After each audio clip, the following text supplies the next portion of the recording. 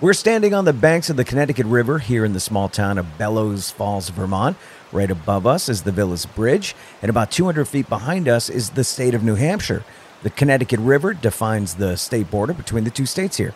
We're technically on a small island that's formed in the middle of the Connecticut River. But today there's so many small bridges connecting to this island on both sides that you'd hardly know it was an island unless, you looked at a map. Right. There's a bunch of rocky outcroppings and giant boulders along the river's edge here. And those rocks are exactly what we've come here to see, Ray. Look over there. Okay. I see some strange markings carved into the rocks. Circles and dots and things like that. So we're in Bellows Falls, Vermont, exploring those ancient petroglyphs that may have an out-of-this-world meaning.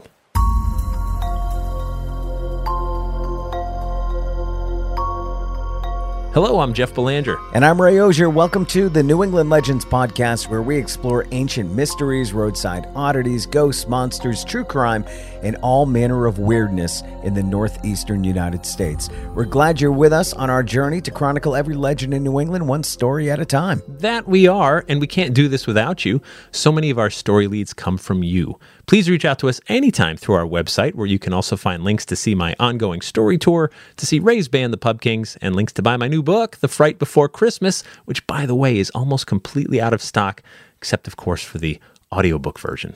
We'll explore these strange petroglyphs in Vermont right after this word from our sponsor. Today's episode is brought to you by BetterHelp. What's the first thing that you'd do if, say, you had an extra hour in your day? Would you go for a run? Maybe take a nap, read a book, or just show up for a friend? A lot of us spend our lives wishing we had more time. And the question is, time for what? If time was unlimited, how would you use it? The best way to squeeze that special thing into your schedule is to know what's important to you and make it a priority. Therapy can help you find what matters to you so you can do more of it. If you're like me, you think, I can get through a lot. And we can. We're a resilient species. However, there are times that we need to reach out that hand and get a little help from somewhere else. That's what I did with BetterHelp. When I reached that limit and I realized things were getting a little bit out of control, instead of taking it out on my family or taking it out on myself, I just decided to reach out and get the help that I deserve. So if you're thinking of starting therapy, give BetterHelp a try. It's entirely online, and it's designed to be convenient, flexible, and suited to your schedule. Just fill out a brief questionnaire to get matched with a licensed therapist, and switch therapists at any time for no additional charge. Learn to make time for what makes you happy, my darklings. Get BetterHelp. Visit BetterHelp.com/P60. Do that today. You're going to get 10% off your first month. That's BetterHelp, HELP.com/P60. It's time to take control of your life. Dave's here rooting you on, and if I can do this, you can do this. Let's do this together. BetterHelp.com/P60. There's a link for it on today's program guide. Okay, Jeff, the rocky cliff we're standing in front of isn't very high. Maybe 30 feet tall or so, but it's not a sheer cliff face. No, it's like a bunch of broken rocks and giant boulders. Yeah. I mean, there's plenty of parts you could climb up pretty easily. Let's get a little bit closer over here. All right. Well, we're looking at some of these engravings near the bottom. They look like faces. Yeah. Not exact circles, but face-like shapes. Almost like a guitar pick. Yeah, sure. 2 dots for eyes, a small straight line for the mouth, and a couple of them have what look like 2 antennas sticking out on the tops of their heads. Almost like emojis from the ancient past. That's exactly what I was thinking. I know, right? Okay, a little more about the town of Bellows Falls here in southeastern Vermont. The town was first settled by colonists in 1753 and named for Colonel Benjamin Bellows, who owned a lot of property here. The nearby Bellows waterfalls powered early industries in town, which helped the region grow. This town was also the site of one of the nation's first canals. The canal was built between 1792 and 1802 to help get Connecticut River boat traffic through the area. The Connecticut River was like an early highway. Goods and people could move many miles easily. And while the town of Bellows Falls grew up, these faces on the rocks stood watch. Even though they were first discovered by colonists around the time the town was first settled, it was in 1789 that these strange markings first received some serious study. So let's head back to 1789 and explore these ancient mysteries. It's the summer of 1789 here in Bellows Falls, Vermont. George Washington just took the oath of office to become the first president of the United States in April. The United States is still a very new idea and country. And though much of the Northeast and on down the eastern seaboard has been colonized by Europeans for well over a century, there's still plenty of unexplored corners and great mysteries all over the country. One of those mysteries are some strange markings on an outcropping of rocks near the Connecticut River here in Bellows Falls. Eventually, word of these carvings reaches the ear of Reverend David McClure of Dartmouth College. He's intrigued enough to take a boat down the Connecticut River to the town of Bellows Falls. When Reverend McClure first sees these carvings, he's perplexed. I mean, he hadn't seen anything like them before. He observes that the faces are life-size, simple ovals with markings for eyes, nose, mouth, and maybe ears. He also notes that some have lines sticking out of their heads that could be feathers, horns, or maybe some kind of rays. Now, the markings are crude, like the way I might draw a stick figure. Sure. There's not a lot of detail here. But Reverend McClure notes that there are records of seeing these petroglyphs from the earliest days of the town's founding, so locals knew about them, but they figured the Abenaki people must have done it. But there's only one problem with that idea. What's that? Well, while it's true the Abenaki people lived here for thousands of years, they didn't tend to carve up rocks. Otherwise, we'd see glyphs like this everywhere. Oh, that's a good point. And while there are some reports of strange markings on stones throughout New England, they're kind of few and far between. Reverend McClure estimates that these carvings are between 300 and 3,000 years old. So that's a pretty wide berth, Right. Which still begs the question, what do they mean?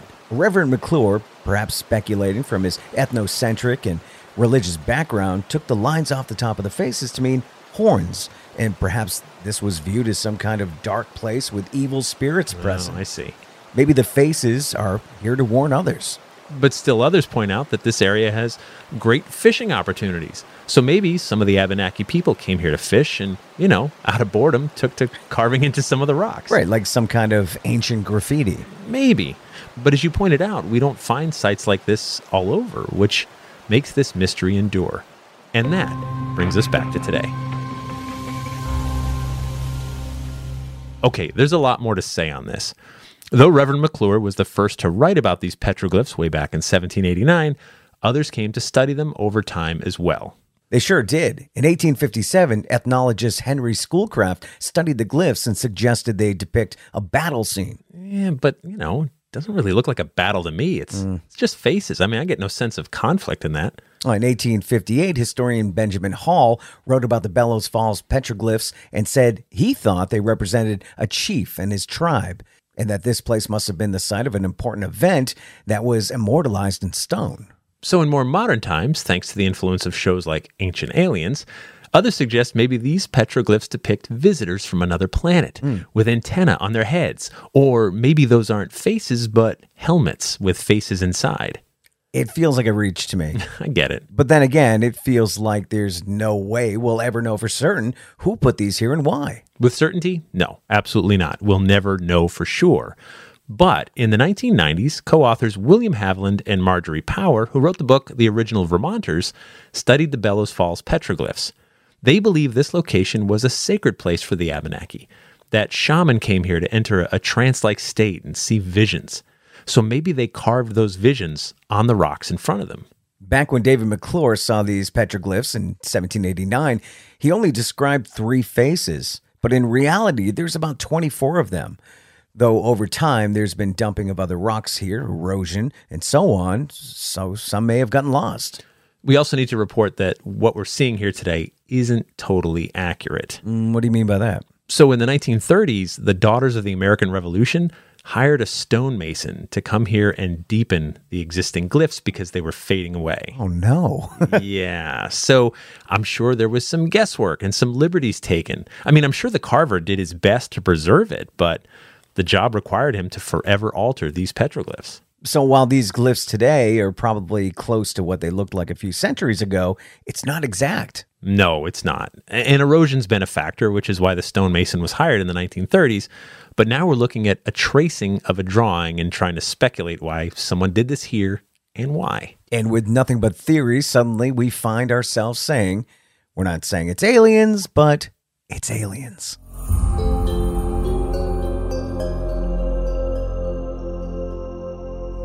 But, probably not aliens. Still, it's strange and it's old. And that brings us to After the Legend, where we take a deeper dive into this week's story, sometimes veer off course. After the Legend is brought to you by our mighty Patreon patrons.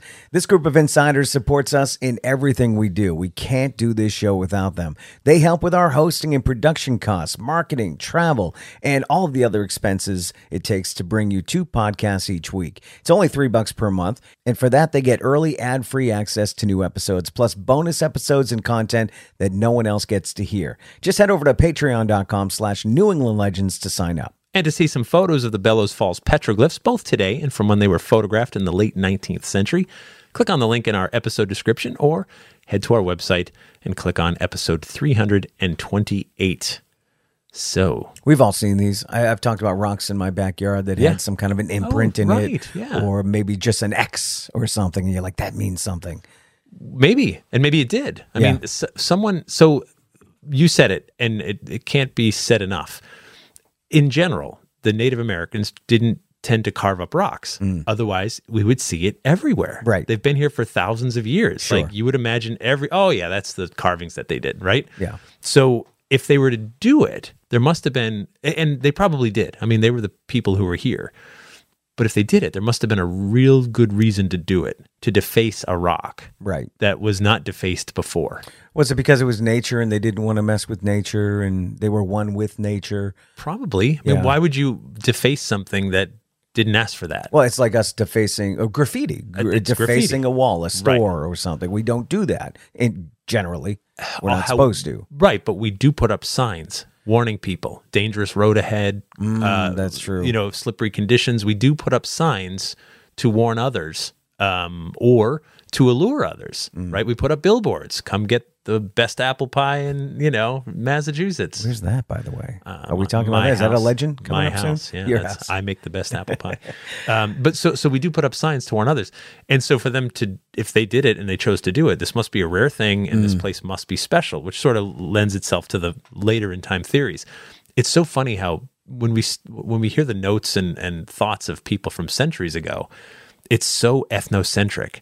Like the guy's a reverend from Dartmouth, and he goes there and says, well, those must be devil horns. Right. and by the way, like a person with horns must be evil. Well, that's only in the Christian tradition. I mean, think of like Pan and the Greek mythology. He was, he was a wood nymph, with horns like a goat. Doesn't make it, goats aren't evil. They're just goats. Yep.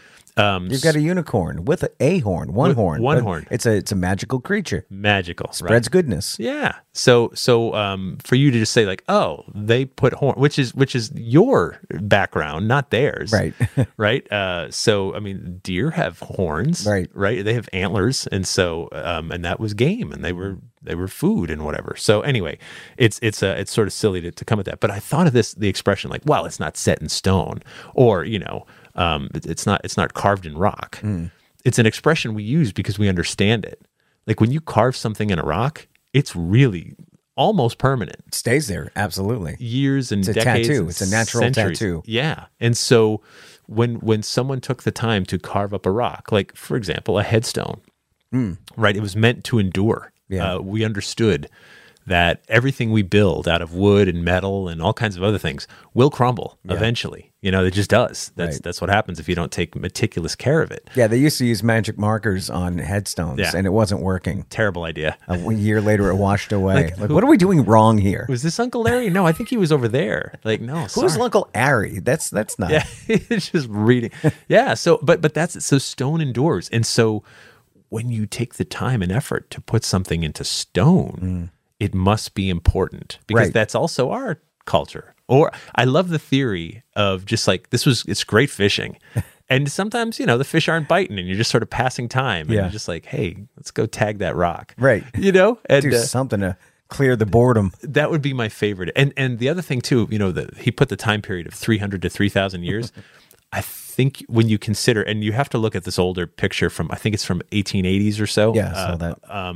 That photo, you can see that in 100 years, those would mostly be weathered away from erosion, which means maybe they were 100 or 200 years before that. You know what I mean? Right. Like if it was really 3,000 years before, I don't think you would have seen a trace of them. Right. It's just natural erosion would have taken away. However, when you look at when you're at the site, there's some of them where the outcropping of rock kind of comes up at an angle. So it's like a natural roof. So it would be shielded from like a downpour or whatever. Sure. So I got to believe that would add some lifespan Yeah. to it. You know what I mean? That it's not directly getting pelted by weather and snow and ice and all the other stuff. I love that you're investigating this one. Like you're really putting on your detective hat. I want to know. Like, so why did It's someone do aliens. this? Well, you'll It's never probably find aliens. out Yeah, that it is that's- them. That's where the ship came down and... It's the easiest explanation of this. yeah, obviously. Yeah, it's aliens. But it's something, Yeah. you know, and this is a very busy part of town. Like this, there's